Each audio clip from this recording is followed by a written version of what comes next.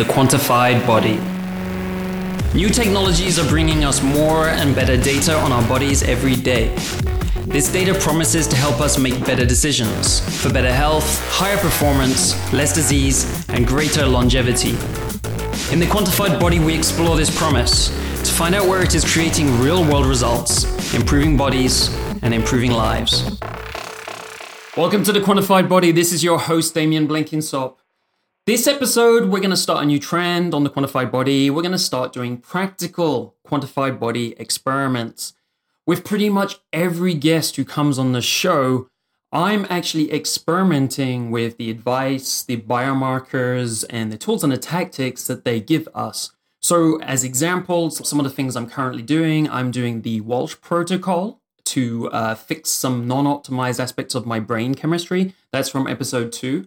And just recently, I started to do fasting in a more rigorous approach. And this is from episode 16 with Dr. Thomas Seyfried. And if you look back at that episode, that was about the 3 to 5 day water fast as a potential tactic to help us ward off, to reduce the risk of cancer, or for someone who has cancer, actually to help treat the cancer. With these kinds of episodes, we're going to put a lot more information on the blog, the charts, the tracking, all of this kind of information, the actual data, the biomarker data that I got from the experiment and what the outcome was. So it's going to be actually more useful than usual to go to the blog in these cases. So for today's episode, this is at thequantifiedbody.net/fast, F-A-S-T. And you'll find all of the charts, the backup information to everything we're talking about. So today's episode's got a lot packed into it. Going to go over why I wanted to do a 5-day fast, what's in it for me, what's the upside. Going to talk about some of the downsides. Going to talk about the practical stuff, like how to plan it out, how to do it. Going to have a discussion with a couple of my buddies who also did water fast to get the experience angle to it and get some other perspectives on why you would do a water fast and how it's going to be. A lot of people are afraid of water fast, like a 5-day water fast seems pretty extreme to them. As you'll see in our discussions, it didn't turn out to be like that, although experiences do vary quite a bit. I'm pretty excited about the results of my fast, which was now just over 3 weeks ago.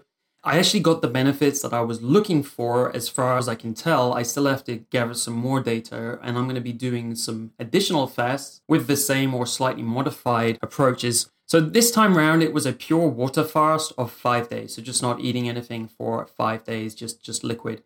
I did have some black coffee, but overall it was just water.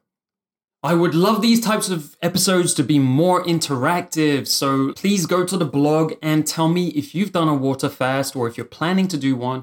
Ask me any questions in the comments on that page, thequantifiedbody.net/FAST, that's fast. Let's have a discussion about this. Let's see what we can do with this. Let's see if we can all, as a community, use this as a tool to get the benefits, which you're going to see in a minute, are pretty cool. There's some pretty cool things for something that's very natural. It's not a drug. It's nothing which has very many downsides, in fact. So this is really a great tool, which I'm going to be experimenting a lot more with. And I would love to hear your experiences from doing the same. So without further ado, let's get into today's episode, the meat of the content. Now, the first of all is, why would you want to do this? Why would you want to do a 5-day water fast? Well, if you go back to episode 16, you can get Dr. Thomas Seyfried's take on this. Cancer is potentially a mitochondrial disease rather than a DNA disease. And this has implications for what we can do with blood glucose and blood ketones.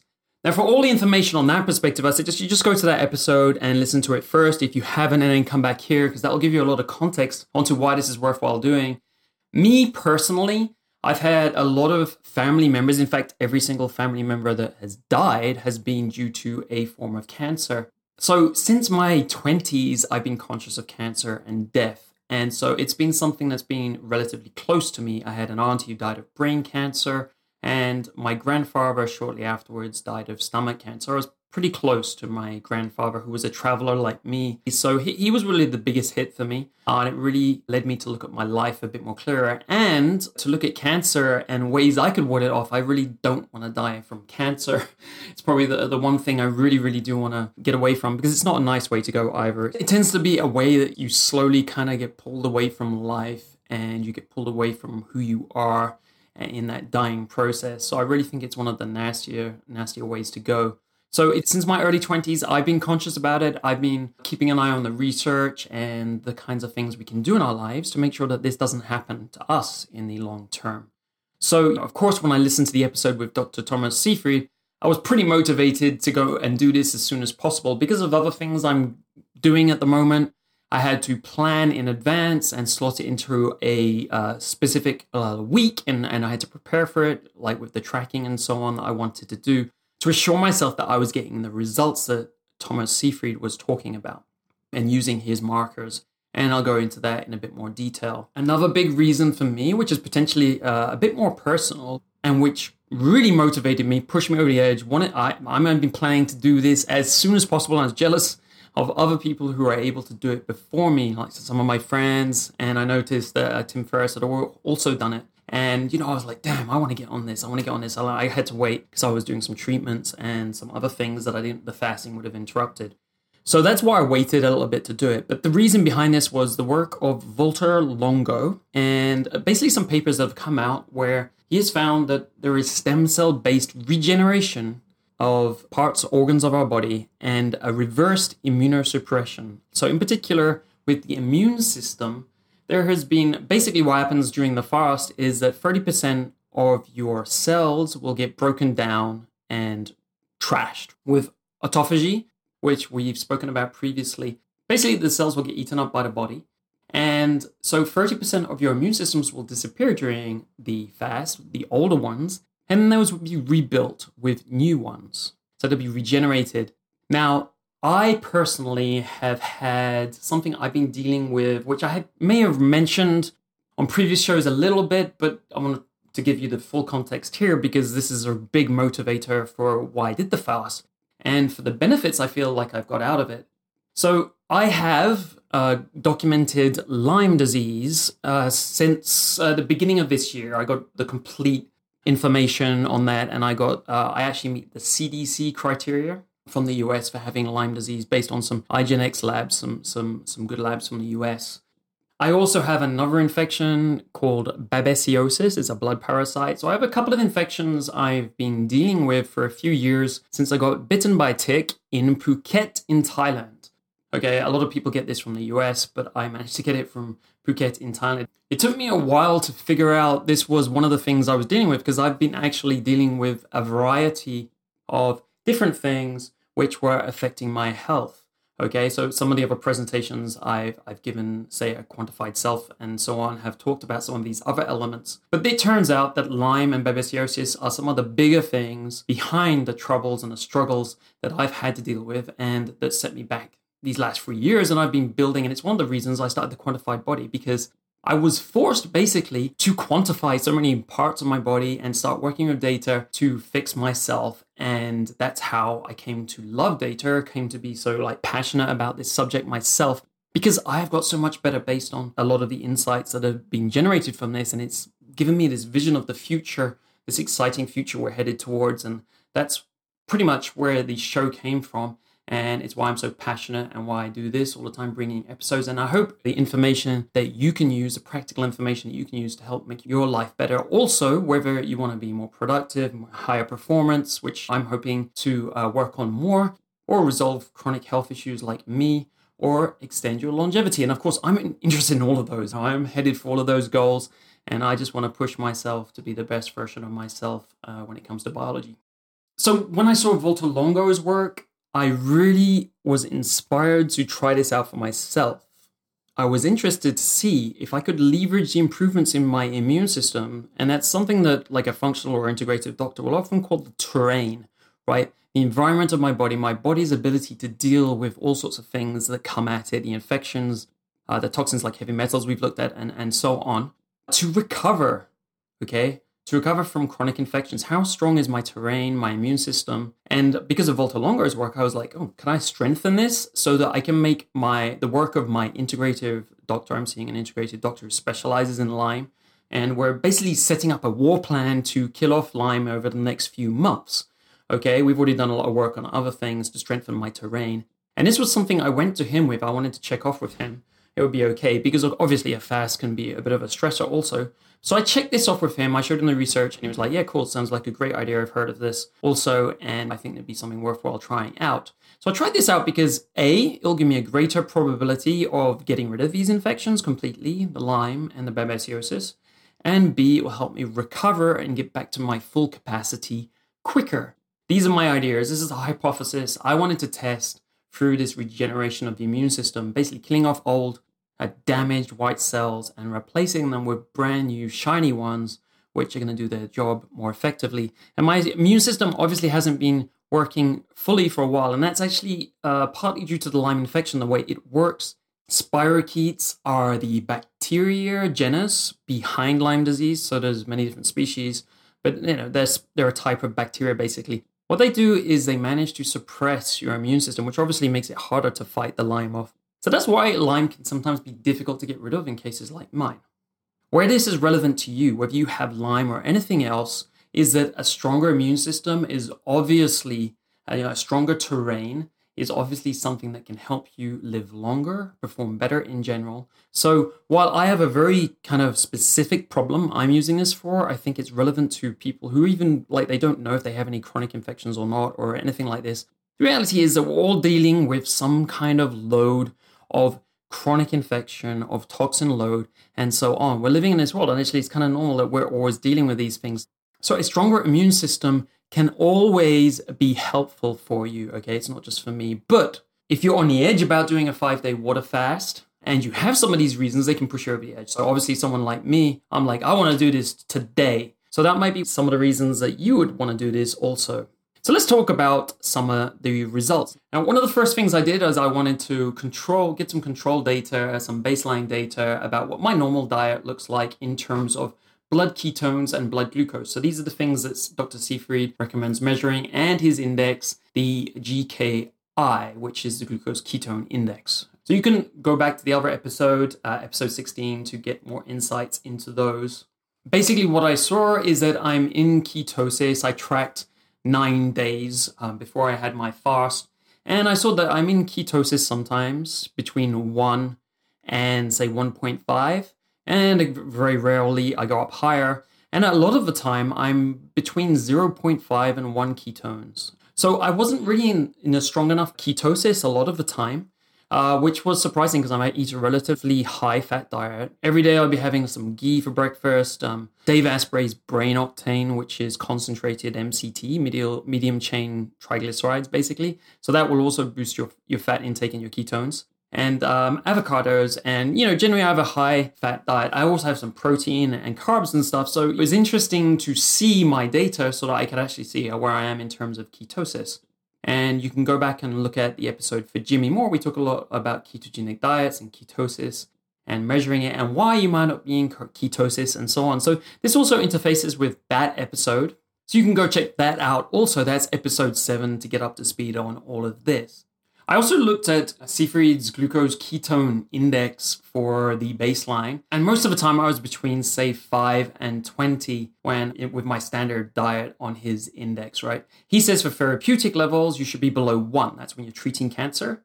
And over 50 is generally where people are when they have chronic diseases like cancer. So you'd expect them to be consistently over 50 when they are dealing with these kinds of problems. So it's also a useful indicator just to look at as on your normal standard diet level also, because it could also give you some indication of some chronic disease or something you're dealing with the closer you are to 50 versus 0. Okay, so getting into the fast, a couple of things I had to plan it, of course. So I had to plan some time, basically when I didn't have much going on. So I didn't want to have to do anything physical. Like, you shouldn't be doing this if you have to drive and take any responsibility, basically. If you think about driving as a responsibility, you have to be alert and so on. You don't want to have to do it or looking after people or anything like that. Like maybe not even looking after your kids while you're fasting, because I think with every person, it's a little bit different. As we'll get into in the experience part of this, where we're talking to my buddies, Patrick Style and Patrick Kelly. But we'll find out that, the variance and experience and how you feel and how physically weak and so on can vary. But it's a risk for some people. People get different symptoms and so on. So you want to plan it for a time when you don't have much going on and you can probably stay at home.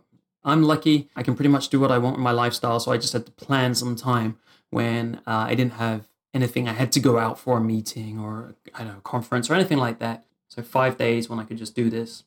When I jumped into it, the most interesting thing that came out of it was for the first 3 days, I would say it was a bit more difficult for me. And in those first 3 days, what happened is like my numbers didn't change a lot. In my first 2 days, my ketones didn't jump up a lot and my blood glucose didn't jump down a bit. Well, on the third day, all the big kind of change took place. My ketones jumped up to 4 ketones. So I'd never had that before in my life. That's cool. And they eventually got to 6.8. That's pretty high. And my glucose went down to just under 60 milligrams per deciliter. These were numbers I'd never seen before in my life, so it was kind of fun to see those. The more important thing that I saw was that on day 3 also, for the glucose ketone index, which is really the basis of why I was doing this, it went down below 1.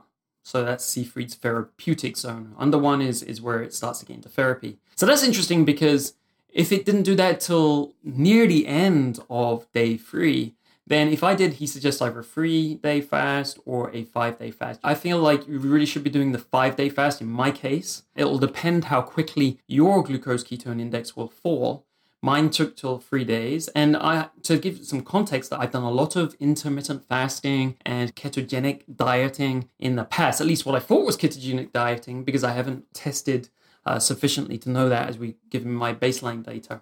So for 2 days, basically the 2 last days of the fast, I was in the therapeutic zone and I feel like that was effective. That's something that will help based on Seyfried's research to protect me against future cancers by potentially killing some of them off, right? We all have small cancers in our body growing from a very young age, but most of these don't take hold. So the idea in basic terms, go to the other episode to check it out, but it's that these smaller cancers will get killed off due to lack of glucose when they're at this stage. So hopefully I managed to clear some cancer cells from my body during this fast over those 2 days of therapy. What was interesting was that for the day after the fast, when I was refeeding, I was eating quite a lot of carbs. And I was eating that day. I was eating a lot because I wanted to get back up to speed and get my energy back and everything. But still, I was still with the glucose ketone index under 1 for the next day. Okay, in fact, I had one of my highest ketone readings that day, 6.8. So that was interesting to see. Not sure, it obviously takes your body a while to adapt to what you're eating. We think like it's direct. We eat something, it impacts our biology immediately. But in this case, my body had got used to the fasted state and it was using more ketones than glucose. So that was interesting. Really, this show is about making an impact. It's just not tracking these numbers for the hell of it. I want to make an impact. And, in my opinion, if it's not a habit, it will not change your life. Okay? So this was a one-off experiment. It was a test to see if this was worthwhile doing on a more continuous level. So I'm going to be doing this going forward. So I'm thinking once per month or once per quarter, depending on how some other things I test work out. Because I see it improving my situation with my chronic infection, getting rid of that quicker, but also just helping me to feel better and have a stronger immune system overall. And it has some longevity benefits also, which we'll talk about in another episode.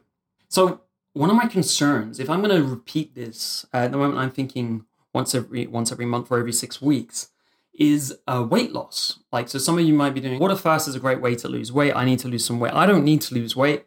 That's not where I am currently. I've never really needed to lose weight. So I'm normally more concerned with gaining muscle. And right now, because of the chronic infections I've been dealing with for 3 years, I've hardly done any exercise, in fact, and I'm maintaining a reasonable amount of muscle through a few hacks. But I don't want to lose a load of muscle because it's not easy for me to put it on right now because I'm not doing the exercise and so on. So I was looking at this and I was like, oh man, I don't want to lose a lot of weight. So during the 5 days of fast, I lost 9 pounds of weight, okay? And then looking at that 2 weeks, so 2 weeks since I finished, since my day 5, on day 19, I had recovered about three and a half of those pounds, right? So I haven't recovered it all. I've lost 6 pounds overall.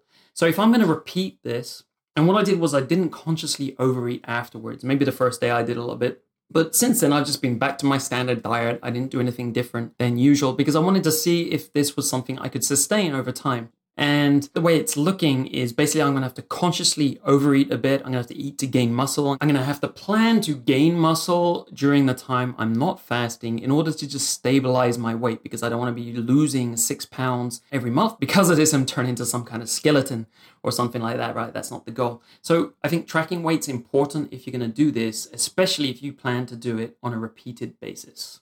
And of course, if you want to lose weight, this may be a mechanism, right? You could do this once per month, and it would surely be a very effective way, based on my personal experience, to lose weight. So there's that also.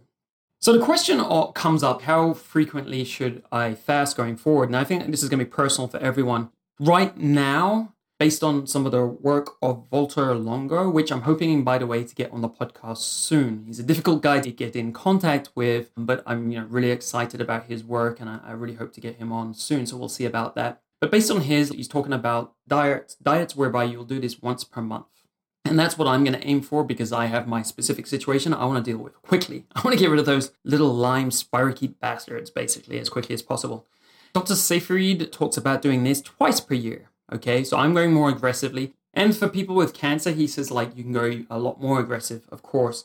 Then you have to look again at the weight, because obviously you want to be careful with your weight. And that's why it would be important to do it from time to time, say once per month, and gaining muscle in between if you had cancer. So obviously I'm not recommending anything for cancer here. This is just used as information. I hope it's useful to you if you're in these kind of situations. And of course, check out the research rather from Dr. Thomas Seyfried and Dr. Walter Longo if you are interested in doing this for medical uses. I'm obviously not a doctor or anything like that. So I'll also want to track some new things going forward in my future use of this tool to further validate it that I'm getting the results I'm looking for. The first part in validation would be to track IGF-1, insulin growth-like factor 1, which features a lot in Walter Longo's research, and basically is behind the mechanisms which turn on genes which are going to help to regenerate the immune system. So for my next one, I've already looked at labs in the UK that I can get to be able to track this during my next fast. So I'm going to further validate that I'm getting the results I want with that. Something a bit more pertinent to me, but which would actually be pertinent to a lot of people to track, is more like the safety, the risk dimension. And for me personally, I have some adrenal fatigue I'm dealing with, right? So basically I have low cortisol output, very low in the mornings, tested, documented. So I'll want to test this on my future one because I don't want to make it worse. Like when you go on a fast, it does stress your system. There's an element of stress there, which is not going to help my adrenals, right? Which I'm currently recovering from. They're feeling a lot stronger than before. So I want to make sure they continue to head in that direction. So that's something I want to keep an eye on during the fast. And I'm currently working out how I'm going to test for that. But there's basically a biohealth test in the US I use. It's one of the better trusted ones based on the feedback from functional doctor practitioners I've seen. And it's a 4-point salivary test you take throughout the day. So morning and at hour intervals through the day to see where your cortisol is at and your DHEA. So I'm looking at using that to see what the impact is of a fast. The other thing that's important is sleep. Sleep got a bit disrupted, as we'll talk about in the discussion in a minute. And that was pretty much for everyone. And I had my own case. Sleep is something very sensitive. It's a good indicator of stress levels. So it's something I want to track also. It's relatively difficult to track sleep. Currently, I'm using this new device. Sleep, I found, is something difficult to track automatically right now with the technology we have. I've tried quite a few technologies. I've looked at some of them. I'm just not happy with where it is right now. We talked about this with Troy and Grignon a little while back also on the podcast. Right now, I'm using this device called the Healbee Gobi. So far, it tracks pretty well my sleep in terms of hours. That's really the base indicator. I just love that. Like, how many hours did I sleep and not have to think about tracking that? I'd love to be able to do this for my next fast. And the Healbee Gobi does that, but it's got some other user interface and battery quirks and other things which are making this device a real pain in the ass to use. So I'm hoping to find something better. But as I said, I've looked before and so far I haven't found anything. If you have any ideas, please put it in the comments of this episode. I'd love to hear about your experiences with anything that works automatically, easy, can track sleep, because it's one of the main things I would like to track better so I can optimize it over time without too much hassle. The other thing I want to look at is my productivity during a fast, because if I'm going to be doing this once per month, I obviously want to be kind of productive. That's a big chunk of time every single month.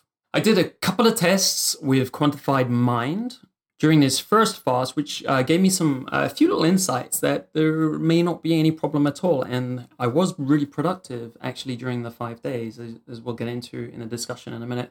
So I will want to track that a lot more, because if it's going to be a routine, I want to make sure that I'm not losing basically nearly 1 week out of the whole month to productivity, or just less creative. I mean, productivity is difficult to quantify, because in my work, it's about creativity, it's about good decision making. These are the big creators of productivity for me. It's not just about whether I'm working or not, it's about whether what I'm working is actually really useful. So it's not just mental performance, but there are ways to track, quantify my different aspects of mental performance. So I can start getting a look at that and trying to understand if it has any impact on my productivity. And finally, I also want to be optimizing the fasting, making it less disruptive, and so on. Walter Longo has been doing a lot of work on what he calls the fast mimicking diet. So this is a diet practiced once per month. And there are 2 human clinical trials coming out this year, not published yet, by him and his team with this fast mimicking diet, which will enable you to get the benefits he's tracked in terms of rebuilding your cells, regeneration, benefits for cardiovascular disease, cancer disease, and aging, while still eating certain nutrients and a certain caloric level, which is constricted, but still getting the benefits. So it might be less disruptive to life and more convenient, and so on. The exact information isn't out on this yet, but this is definitely something I'm going to be keeping my eye on and get the details on, so that I can play around with that and see if it's better than the 5-day fast, 5-day pure water fast. Maybe I can get more out of my life by doing the fast mimicking diet once every month instead, getting the benefits and reducing any of the downsides.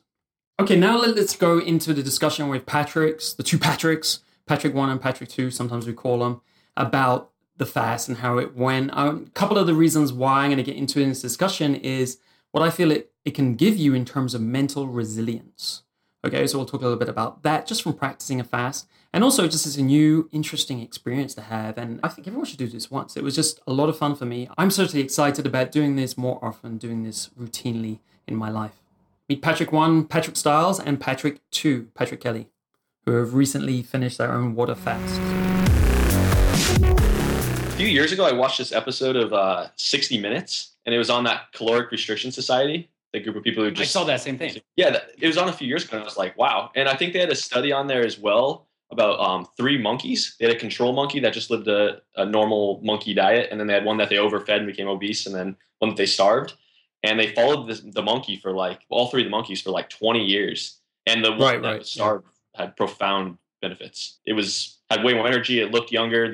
The fat one, I think, was about to die, and the normal one looked much older, was acting like an old man. I mean, it says a lot, I think. So I watched that, and then one of my buddies, one of my best friends, actually, he's done, I think, 3 or 4 10-day water fasts. And every time he does one, he's like, Pat, you have to do this. You have to try this. I think you'd love it. It makes your body feel great. There's profound benefits to it. You should do it. And I was like, I think I'll enjoy my life just by eating the things I want, but in a healthy way, and exercise. Because he does things in a really extreme level. He either goes all in or he goes none at all. The tipping point that actually made me do it was, after listening to the podcast that you had up with the guy who's the professor that is doing studies on how it could potentially be a preventative cure or a preventative deal for cancer. Right. So that's what got me into it. Right. And then right before I did it, I read a bunch of diaries that people had, daily reports that people were doing, how they felt, what to expect, things like that. And I normally only eat from noon to 8 anyways. Not that it's so similar, but I wasn't hungry until the evening on the end of the first day. Right. So you've been doing intermittent fasting for a while. Yeah, I've been doing that for probably a year. And I don't know if this has anything to do with it either, but I drink 5 liters of water a day consistently, and I've done that for years. And when I was doing the water fast, I was also drinking 5 liters of water. I don't know if that's a good thing or a bad thing, but it was the only thing that could make me, I figured it wouldn't hurt, but then again, it would drain my electrolytes and stuff faster, I would assume. I would like to hear on that. Yeah. So that's kind of how I got into it. And I felt absolutely horrendous when I was the first 3 days. I heard from him. We'll get into how horrible the experience was in a second. So this is Patrick 1 and Patrick 2. So unfortunately, that was just Patrick 2. We don't have a better way to talk about it. This is Patrick Kelly and Patrick Styles. Patrick 1, we're going to call him Patrick 1 or P1. Patrick 1, why did you do this? What was the interest for you? And Patrick too, did you have any health issues or anything like that? What was your kind of background before you did it? Was there any specifics? I've never had any issues. I've actually never been to the hospital. Okay, wow. Cool. Yeah, I was not in that boat. I actually had some health issues that I wanted to take care of. And one of them was fixing my immune system with the hope that I would knock out the bottom 30% of the immune system that like wasn't functioning properly. So that was one of my motivations for doing it. How I got into it was your podcast, Damien. Really, I hadn't heard anything about it before then. And then the other thing was I was motivated to repair my mitochondria, which is just kind of something that I work on anyways, as far as a longevity, like kind of health thing as part of my regime that I have in place. So that was pretty much it. What tipped you? Was it one day you were just like, I have to do this? That's the interesting, because I think some people are on the edge. They're like, yeah, it'd be a good thing to do, but they don't actually just get down to it or just plan it. I'm going to do this next week. Not at all. I just heard the idea and I wanted to pull the trigger. Yeah, I just took action. So I didn't think about it too much. Yeah, I was just like, yeah, that sounds great. I'm going to do it. I was moving to Turkey, which is where I live right now. So I did kind of have to plan it like a couple weeks in advance. So I waited until like I moved, and then I found an apartment in Turkey and got settled in and stuff like that. Right. I remember we were talking about that because I was just like, just stop eating, and then while you're traveling, you won't have to eat. And, thinking backwards, and now having done the fast, I'm like, that was a bad idea. Yeah, I wanted to like kind of clear my schedule and be prepared to take a huge hit like in my day-to-day performance, which was a good idea because that absolutely happened to me. So I did not want to be like in a brand new city hunting for an apartment and stuff like that. The only good thing about that would have been is while I'm moving to a new country, I would have been like kind of still settling in to find like healthy food and stuff like that. Normally when I move, my diet goes right out the window and I eat like crap for a couple of weeks. And of course I stopped hitting the gym during that time too. So I take a big hit to like my diet and lifestyle when I move. What was the thing that pushed you over the edge? P2. The thing that pushed me over the edge was definitely the podcast. Although I've been considering doing it for ages. If someone looks into it enough, there's no question there's benefits to it. The question is, do you either have the willpower or is it worth the pain that you go through for it? And obviously for us, we think it is, or else we wouldn't have done it. But I think it does take a certain kind of person to do it. It isn't easy. I mean, I've always been one of those people where I'm like, if I don't eat dinner, I'm going to be dizzy and I'm going to be upset and grouchy and all that stuff. And that's the most common complaint that I hear from people. And that was the case. Like I told my girlfriend, I'm like, for this week, we're not going to hang out. This is. That's funny. And I actually chose a bad time. I've been hosting people for the last month and a half. So it's like, okay, as soon as they left, I'm going to do it. And then on the third day, I realized, oh man, I have to do a visa run on Monday. So I can't actually do a full 7 days. I'll do 5 full days. So both of you did 5 days, right? Yeah. Okay. Yeah, I did 5 days too. My reasons were cancer. I've always thought if I'm going to die, it's going to be cancer. It's one of those things I've always had in the back of mind since my early 20s. I'm like, I'm going to make sure this doesn't happen. And, part of the background to that is like, I've had uncles and aunties and everyone who died in my family has been through some type of cancer. So that's just the background. I figured that I really want to make sure that doesn't happen to me also. And I've been thinking more about it since my grandfather's death about 8 years ago now. So I've been keeping up on the research and stuff, and I've been watching what Seyfried has been talking about with the potentially using that against cancer for quite a while. But getting him on the podcast made a difference for me. But actually, some things were actually, this time around, even more important for me, which was what Patrick referred to. There's a lot of research from Volta Longo and some other people now talking about how fast of 3 days to 5 days can regenerate the immune by basically breaking down the 30%, which are older cells and so on, and just completely rebuilding them.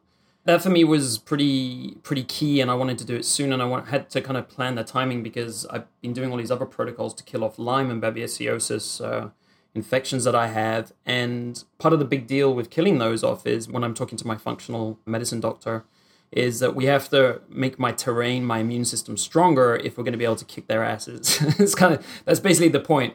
And so I'm doing everything I can from my side, and I okayed it with him because a fast can be a bad deal, especially if you're killing off some of your immune system. You're like, if you've got some nasty infections, maybe they'll just take that opportunity to kick your ass. So I did ask him about it, and he was like, yeah, that's fine, just take it 1 day at a time. And so I've been planning for months because I had to kind of plan it around other treatments and other stuff so it didn't interfere. And I couldn't wait to do it. And I was just kind of waiting, like, I can't wait to do this. Patrick did it, and I was jealous because I was like, damn, man, he's already done his and he's already gone through it. And then it was all over Facebook and everything. So I was looking forward to it. I've been doing the intermittent fasting and high-fat diets like P2 for a long time, for maybe 3 years or so. I've been playing around with that, 4 years maybe. And ever since Tim Ferriss's The 4 Hour Body came out, I can't remember any, I think it was 4 years ago now. I didn't really fear it like everyone else. Like psychologically, I was like, I've done 36 hours before, I think, and it wasn't such a big deal. But I probably had the mindset before that like missing a meal is such a big deal and you're going to lose weight and stuff. And that was one of the concerns of my mom, actually. She's like, you're going to lose too much weight. You're already like kind of skinny because you've been a little bit sick for a while and stuff. So she was like going a bit crazy about that. You can't not eat for 5 days. You'll lose a ton of weight. So that was another concern that people came up. I don't know if you came across any other concerns that people had. I think that's the most common one. Like, I think people don't realize how long they can last with the amount of energy they have on their body already. People find it crazy when you say, yeah, the average person can live, 40 days without food on average. So 5 days is really nothing. And I didn't lose that much weight, actually. I think I lost around 10 pounds. And I gained that. How did you lose 10 pounds? I lost 10 pounds too. Exactly the same. Well, I lost 9 pounds.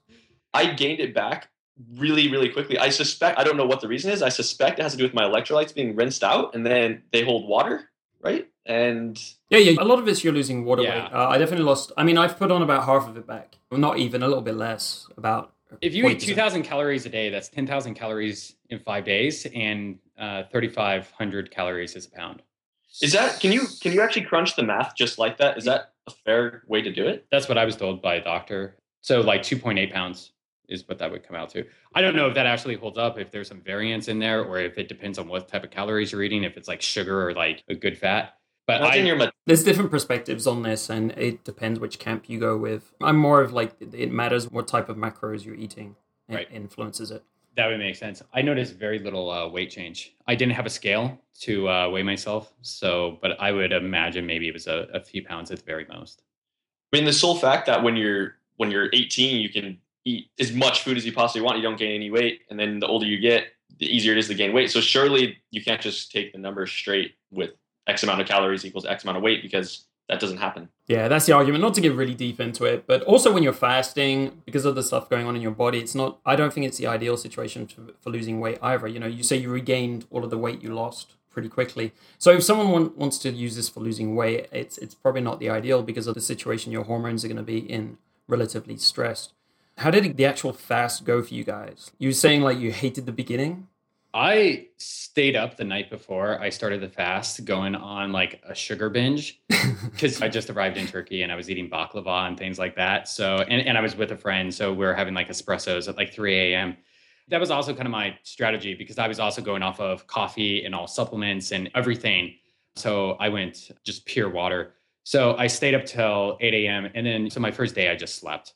I woke up, I was kind of hungry. I lounged around and then I went back to bed and stuff like that. So. Cool. So that wasn't so bad. That wasn't rough. Day one, no. Day two was horrendous. I had planned mine out about a week in advance. So I had regular sized dinner at 5 p.m. one night, and then I didn't eat again. Well, so actually I did sabotage it. Oh yeah. That was an unrelated thing. So something came up related to work. Actually, it was this infringement claims that shut down a bunch of my shit. And I was like, damn, if I have to focus now, I ate that meal on Sunday, and then I actually had a meal on Monday evening. And as a result, I had to restart the fast for 5 days. So it was only 5 days, but that sixth day, the first day, I suppose, wasn't actually a real normal day. I had only ate one meal in about 24 hours. That's rough. So it was kind of weird. But yeah, the first day, I didn't want to just eat a bunch of food beforehand, because then that's like abnormal. Right. You know, like why not just go normally into it? Like I don't want to be hungover and go into it. I just want to normally go into it, right? And the first day was cake, because I normally don't eat until noon anyways. And once a week, I normally don't eat until dinner the next day. So yeah, I haven't eaten anything today, and I do that once a week. So the first day was no problem. The second day was pretty bad. Like my neck started getting really, really tense. I started getting dizzy. My body just felt horrible. But the weird thing was that I was quite focused mentally. I was able to read. I was able to listen to an audiobook. I was able to type. The problem was when I stood up or looked around, I would recognize that something's not normal, and I'm just like, I started feeling worse. That could be like some placebo going on too. I don't know. I think it's worse, so it's going to get worse. And then laying down to go to sleep, I'm thinking, man, my body is not normal, but I'm going to fall asleep and subconsciously let it do its thing. which was pretty bad. It was a lot harder than I thought. But like you said, everyone has their own experience. I don't know what causes the difference. What was the hard thing you were thinking about when you say it's hard? Is it like you're thinking about food all the time? You want to like, oh shit, shall I just pack this in? Or is it because you couldn't work and get other stuff done you wanted to do? Yeah, the interesting thing was it wasn't even the hunger pains. The hunger pains were not hard mentally for me. It was more just how my body felt. It wasn't like I was craving food. It was more my neck sore, my back sore. I'm feeling dizzy, yet I'm doing nothing to fix it. I'm just sitting here, letting my body do its thing. So it's kind of like the way I would compare it to someone who hasn't done it. It would be like, imagine you have the flu, but you're not coughing. Like I felt Right. really, really bad. It wasn't hunger pains that was difficult for me, at least my experience. But my buddy who's done the 10-day ones, he said that, yeah, it gets easier the more you do it. And he also said he always felt great when he did it. His body felt great. He always had high energy, even for the first few days, even though the first few days you would have hunger pains. Yeah. Do you have any idea what the variance is caused by? I have just have my opinions. There's no research or anything solid on it. I think it depends on the level of toxins in your body. For one thing, could also, I mean, there's all these like pathogens, toxins, your nutrition status as well, because that influences how you detox and things like that. And detoxification tends to kick in because you've got an empty stomach and your body's starting to break down fats where a lot of the toxins have accumulated over time. So that's actually a point I wanted to bring up in a second.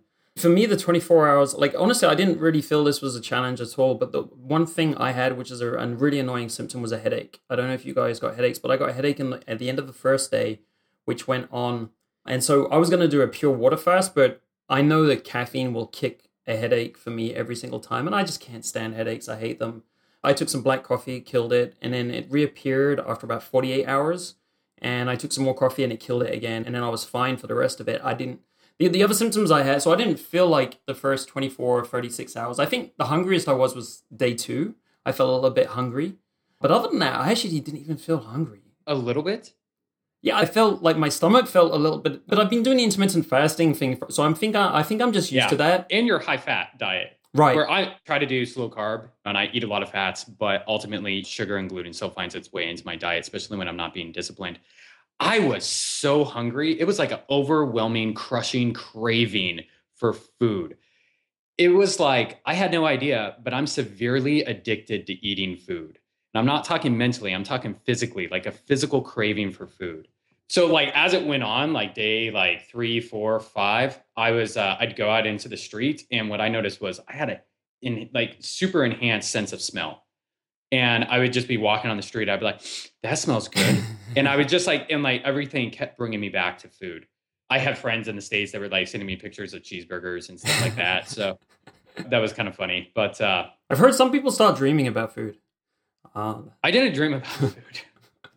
Yeah. I must say it was really eye-opening, like breaking the habit of eating. Like it comes dinner time and I'm like, wait, I don't need to spend any time eating. I can just sit here. And it was a crazy amount of time that I wasn't aware of until I did this fast. Sure. Yeah. Like planning, going, getting food, eating food, cleaning up from food, cooking food. It's like the entire day is like centered around food. Yeah, I found it socially as well because I'm staying with my family right now and I had my nephew and my brother-in-law, my sister and my mom and dad there. And it was really antisocial because eating together is like the main thing of the family. When you get together, you're supposed to do, right?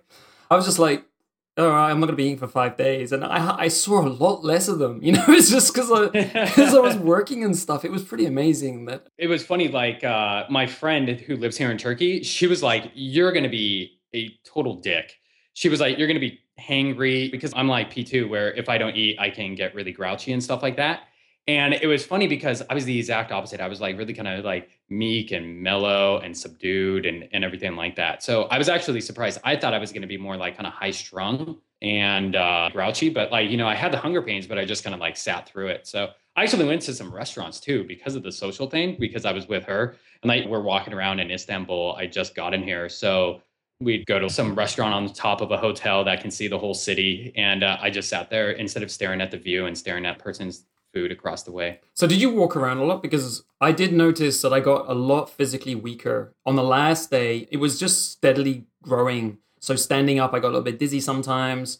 And just my arms and stuff would like feel light and I didn't have as much control over them and they just felt weak. And that got steadily worse until the end of the fast. So the last day, I went for a walk with my mum, and she's like, you should be doing this. And, I went for the walk, and I was pretty weak, and we didn't go very far. I was like, I think that's far enough. I don't want to push it. But mentally, I was switched on, and it might have been because I was having some black coffee as well. But I was really switched on, and I got so much work done. I had this big tech project moving to a whole new server, and I got that done in those days. And it was like detailed work and stuff that I had to do with another guy. And we plowed for it. We just got so much done. I was like, wow, this was not what I was expecting not to work because of your P1's experience. Yeah, I got like nothing done. I think I probably worked for like, I don't remember exactly, but maybe 30 to 60 minutes a day. I was thinking I might read or meditate or like do a bunch of planning, long-term thinking, strategizing, like nothing happened. It was like me and Netflix. So actually, when I went out walking that one day, it was just like I've been in the house for days and days. And I was like, I got to get out of here. I would feel a little bit impulsive looking at the food on the street and stuff like that. Like I wanted to go and get it. And I kind of flirted with the idea of quitting the whole time. I don't think like I was actually ever seriously contemplating it, but it kind of was always there where it was like, I should just eat some food. But it was nice that I got through the first day. I like that I really had some momentum going into it. Unlike P2, where actually if I had something like that, where it was like, oh, I need to eat a meal, I need to get this done, it would have been harder. But because I slept for most of my first 24 hours, it was already like, okay, I've already gone longer than I've ever gone without food. And then I just didn't want to repeat the process. I didn't want to fail. I didn't want to let myself down. So I just wrote it out and just kind of sat there through it. So it's not like a super fun experience for me, but it's not like this thing where it's like agonizing pain. It's definitely way more the mental game, accentuated by physical fatigue or cravings, hunger pains, and reduced productivity. But ultimately, you sit there and write it out. So life isn't always fun. My productivity surprisingly wasn't bad. Like, so the reason why I hate you guys was like, like what happened? Even the times when my body was feeling really shit and I was dizzy if I moved around, mentally I was fine. Like I said, as long as I'm looking at something and not moving around, I don't even notice I'm fasting. Especially when I got in like on the fourth day, I felt much even higher energy than normal, and I slept really well the entire time. I got 9 hours of sleep every single night the entire fast. Wow. My sleep did suffer a bit. Normally, I have no trouble getting to sleep. And I remember a couple of nights, I was like, I'm not getting to sleep. And I was having to listen to podcasts and stuff.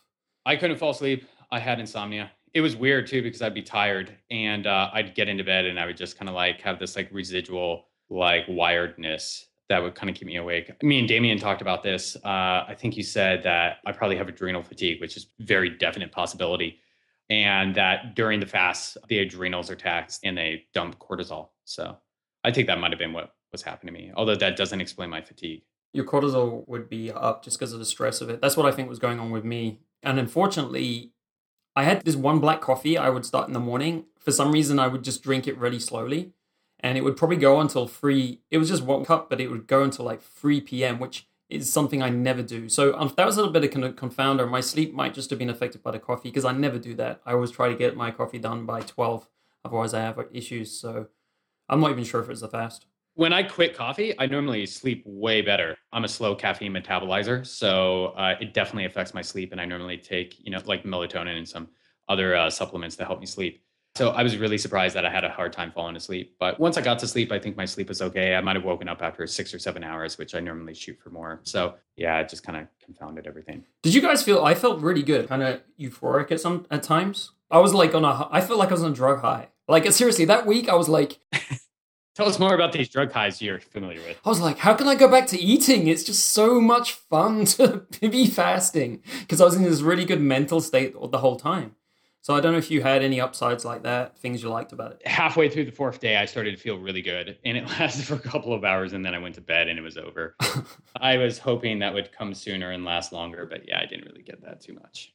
I didn't have any euphoric state. I definitely had a state where I was probably more focused. But one of the other things is I didn't walk around or leave much at all. I think the second day I went out to dinner with some friends. And I was just staring at the food like, man, that food looks amazing. Did you ask them to describe it to you? We're like, oh, yeah, tell me about your food. Yeah. Oh, you smelled it? Yeah, I think I did that too. Yeah. But the longer you get into it, the longer you get into the fast, I think the easier it is for 2 reasons. One, because it just generally gets easier. And 2, that you've sacrificed X amount of time to do it. So why give up now? Yeah. It's the same true with like any sort of thing you do for a period like that. Like the farther you get into it, it's like, I don't want to give up now. I don't want to give up now. Yeah. Whether it's like doing a no drinking for 30 days, the first day you could easily break it, but the 29th day, hell no. Because of my situation with my doctor had said, do it one day at a time. And I had this headache. I was flirting, and I spoke to Patrick at P1. I was flirting with the idea, man, I'm not sure this is a good idea.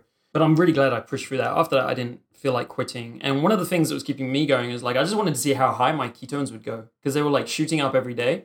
And I was getting pretty excited about it. I was like, how are these damn things going to get? So I think the tracking helps, just because, like in 4 hours, I'm going to test this thing and it's going to notch it up again. Especially with like my kind of a little bit abnormal like experience with it. I was wondering what was going on with my ketones. Like maybe I'd had like too much sugar like in recent times leading into the fast. Like maybe I had to detox from that or just like get it out of my system more. I think tracking actually would have been very nice to validate the science of what I was doing, knowing when I'm going into therapeutic ketosis. Right. Yeah. It's also the certainty. On day 3, I knew that I was getting exactly the benefit I was looking for. So it's like, oh yeah, of course I'm going to stick this out. You're not even thinking about dumping it. Yeah. Even now there's a lingering doubt. Did I hit, what were my numbers? How far did I go into it? Was it actually a success? So I think it was at day 5, and that's what the science supports. So one thing that I was really shocked about is how much people were against this, like mainstream people, because I started posting on my Facebook. I didn't want to talk too much about it in the beginning because I was afraid that if I pulled out of it and then, it would have to have that kind of egg on my face in a public forum. But people were just like, oh, you're not going to lose weight. Like, why are you doing this? There's no benefit to this. Oh, those things don't work. Or like, I had another friend who was just like, oh, well, you can totally eat some juice or like drink some juice. And I was like, try not to get too snappy, or like offended, but it's like, do you even know what I'm doing? Like, do you understand that that's pure sugar? So there's just this huge public backlash against like doing anything that's like not super congruent with their everyday assumptions about life. Yeah, I posted on Facebook too, and my Facebook's obviously a little bit different because I have people following the podcast, but I still had people saying that's really dangerous, and because they've done detoxification in the past or something, and they got some really bad symptoms because they have a lot of toxins or something in their body. So that's why it can be very different depending on the person. And if it is going really rough, you probably should stop it and reconsider. Tim Ferriss did a Q&A recently on Periscope or whatever, and one of the questions was about water fasting, and he without hesitation said you should do it with a doctor's supervision. You shouldn't do it alone. Right. Well, so I know he did the fast for exactly the same reason. He had Lyme disease also, and so I was jealous of him too because he did it before me. I think he was talking about it in one of the Periscopes. He was actually doing his 3-day fast. And but Walter Longo is one of the scientists behind this. He always emphasizes people should really get supervision. I don't think it's a big deal for supervision. I think it's more like you shouldn't be physically exerting yourself or working. You could imagine, or driving, things like that. How weak I felt, it's not a good idea to be driving or doing anything where you have any kind of responsibility. Do you know any of the other kind of things that get exacerbated during a water fast, like blood pressure, heart rate, things like that, where somebody had like a heart condition or something, like they shouldn't do this, or if they're diabetic, obviously they probably shouldn't do this? People with blood sugar regulation issues, right? Like you got it there with diabetes. That's something you definitely want to be tracking. You'd have to be very careful with blood sugar regulation issues.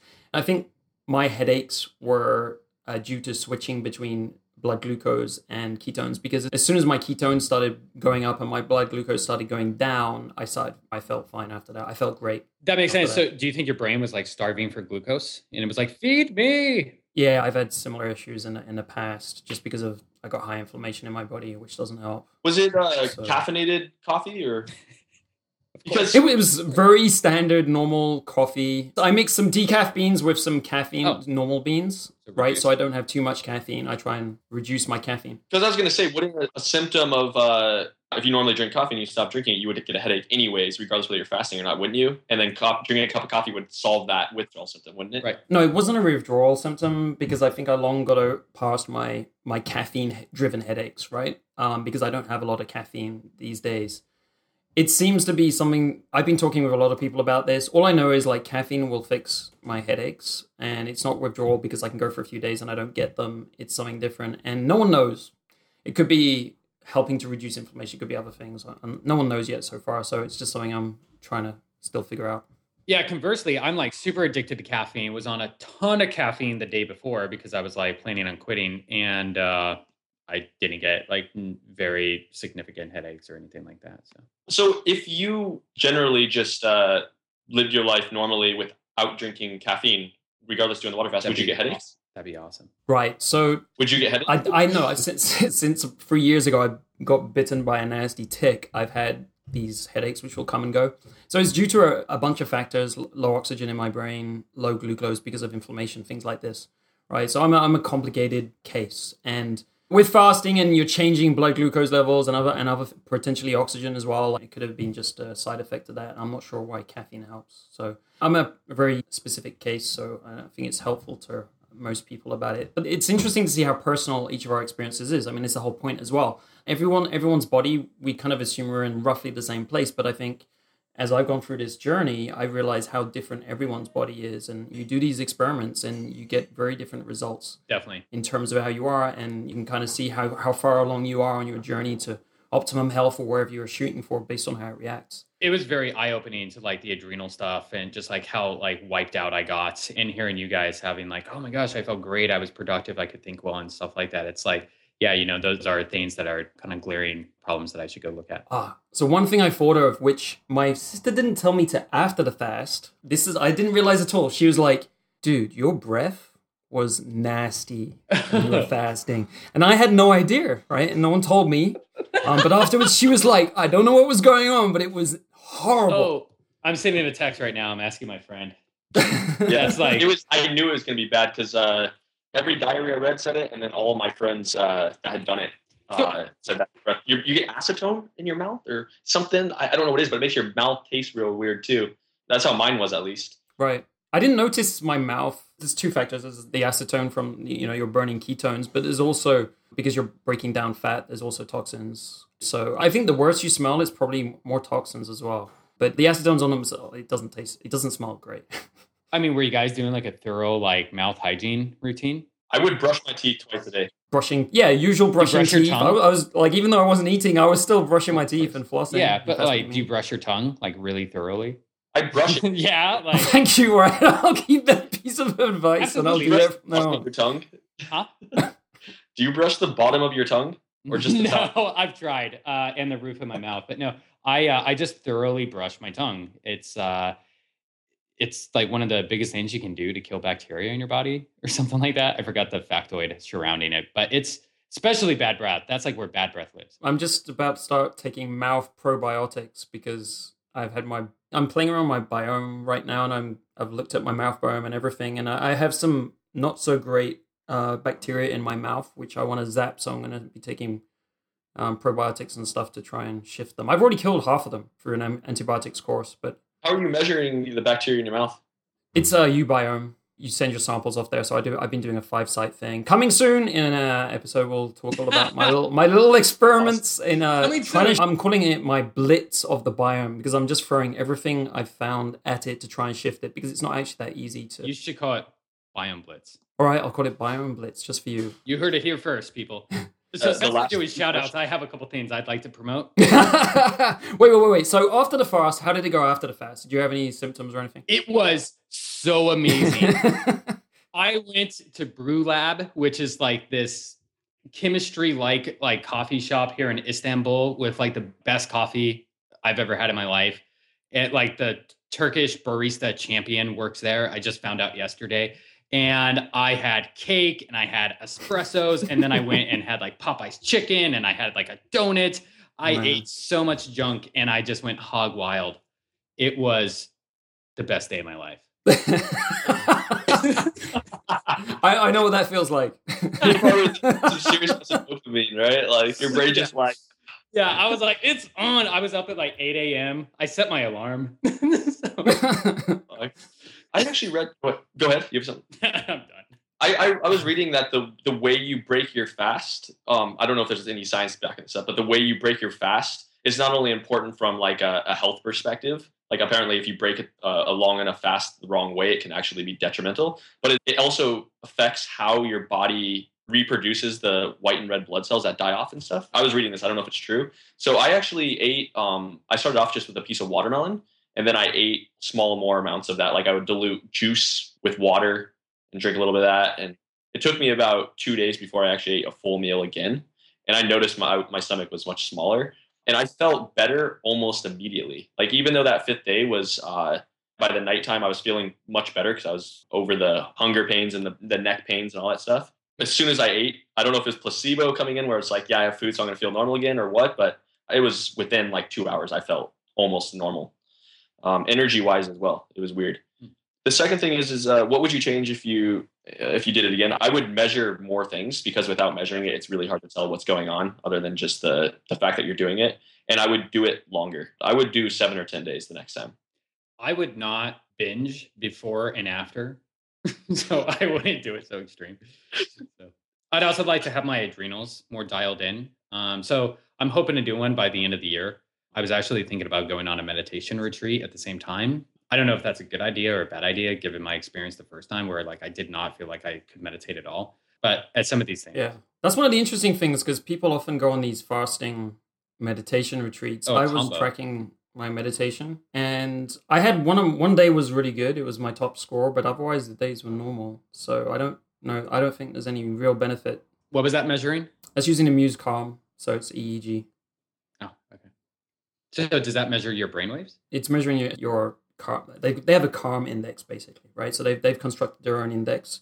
And right. I hate these proprietary indexes that are black boxes.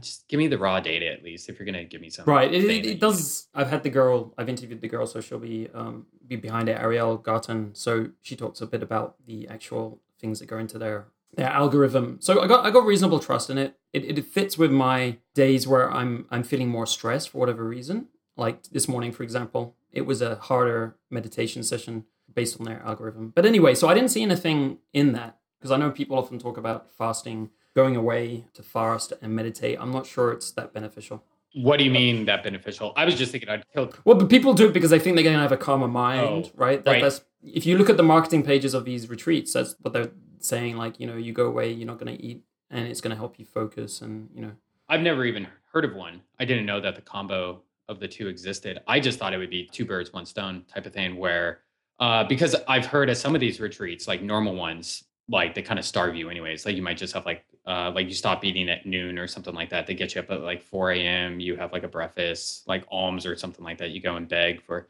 mangoes. But yeah, I think it would be tough. So both of you would do this again? Would I? Yeah, I'm gonna. Absolutely. Yeah, absolutely. I would do it again for sure. Yeah. But I would do it. I would do it with measuring stuff in longer because I think there's like I cut it off early because of the visa thing, and I didn't measure anything which I wanted to because I couldn't find the equipment that I wanted. Why do you want to go longer? So I was reading that this is also like what you read is also really, I think it's pretty gray on what the truth is, but sure. The longer you do it, the bigger the benefits. I think the longer you're in ketosis, probably the more profound, the more able your body is to repair itself, I would say. I think 5 is actually a little bit short. My thinking, so at 3 days, some people get into ketosis, right? I think that was on the other podcast. But anyways, I would think it would make sense to do shorter ones. One, because it's easier and it's less of a ding to your lifestyle, and then do them more often because then it's actually forcing your body to like switch into ketosis and then you can do it more quickly. That's my the question would be, I guess, how long do you need to be in ketosis for your body to really start repairing itself down at the mitochondria level? Like, does it need ketosis for X amount of time? It's hard to say, but yeah. I think we would all agree that the longer you're in it, the better the benefits, right? Or would you say too long is? It depends what you're looking for, I think. It's just one of these depends things. If I had cancer and I was tackling that, I would be more focused on longer fasts. I would be like, I'm just going to starve these cells because it's more based. That's the mechanism you're using. You're starving them the glucose. You're using ketones as therapy there. And so I'd be going for longer ones. For the regeneration of the immune system, the research so far has been looking at 3 to 5 day fasts. And he's even now started introducing certain nutrients. So you can, they call it a fasting mimicking diet, right? So he hasn't actually released the details of that. I want to get him on the show and I want to see the research when it comes out this year. And then I'm going to start playing around with that because I think that may be more beneficial because you'll be able to take some things which can support your body. Yeah, why wouldn't you just do that all the time? Right. Well, you would still do it like once a month, or he's saying like once every 3 months. I'm planning, I'm feeling great. I think I haven't got any measure on this. Next time I plan to take some more measures, some blood labs and stuff that will help to kind of see this. But I think it has helped my immune system. I'm feeling much stronger than I was before. It took me about a week afterwards to kind of get that feeling. So I'm probably feeling the best I ever have since the last 3 years. So I'm thinking about doing this once every month. until A 5-day. I'm thinking 5 days right now, but I'm going to track and read more into the research to try and shorten it so you can fit it into your life. If I'm going to do it once per month, it's a bit logistically, could be a pain in the ass. Yeah. I met a guy who he said he used to do these, try getting into ketosis quicker by doing high intensity cardio for the first day and a half when he starved himself. And he said he got into ketosis within like under 2 days. I don't know if that's true or what, but that's what he said. He was measuring. But it makes sense, right? That you would because you burn it out and you need more fuel. That's like when you do cardio normally, like you can switch into like a fat burning state. Have you ever gotten nauseous when you've been working out because you've done it to high intensity? Right, that's because your blood sugar is bottoming out there. I used to get that quite a lot with CrossFit. What's the mechanism of that? Well, because like, why would you get nauseous? Well, actually, if you have good blood sugar regulation, that shouldn't happen. I've had a slight issue with mine for a while now. So you're getting hypo. Got it. And that makes you nauseous and stuff. Yeah, I was just curious why like your stomach would kind of get queasy. I don't know what the specific mechanism is, Yeah, that's like the fight or flight. Like people empty their bowels or, like wet themselves. And it's just because and if you've ever had like a life-threatening, terrifying event happen to you, like you will have to fight the urge to piss your pants. Have you been through that? You sound like you're talking from experience. Times, yeah. I've had it where it's like, and I'm about to pee my pants. Put away the gun. I kind of thought of that as like, this is kind of totally random here now. Thank you, P1. Yeah. But I kind of thought that was like you taking your full attention off your bodily movements and your bodily control, and so everything just falls out. But those things are conscious. So that's the thing. But it's your body just being like, fight or flight, you need to run. And it's like so urgent that like your body needs to send all resources to the muscles, like so your sphincters loosen up.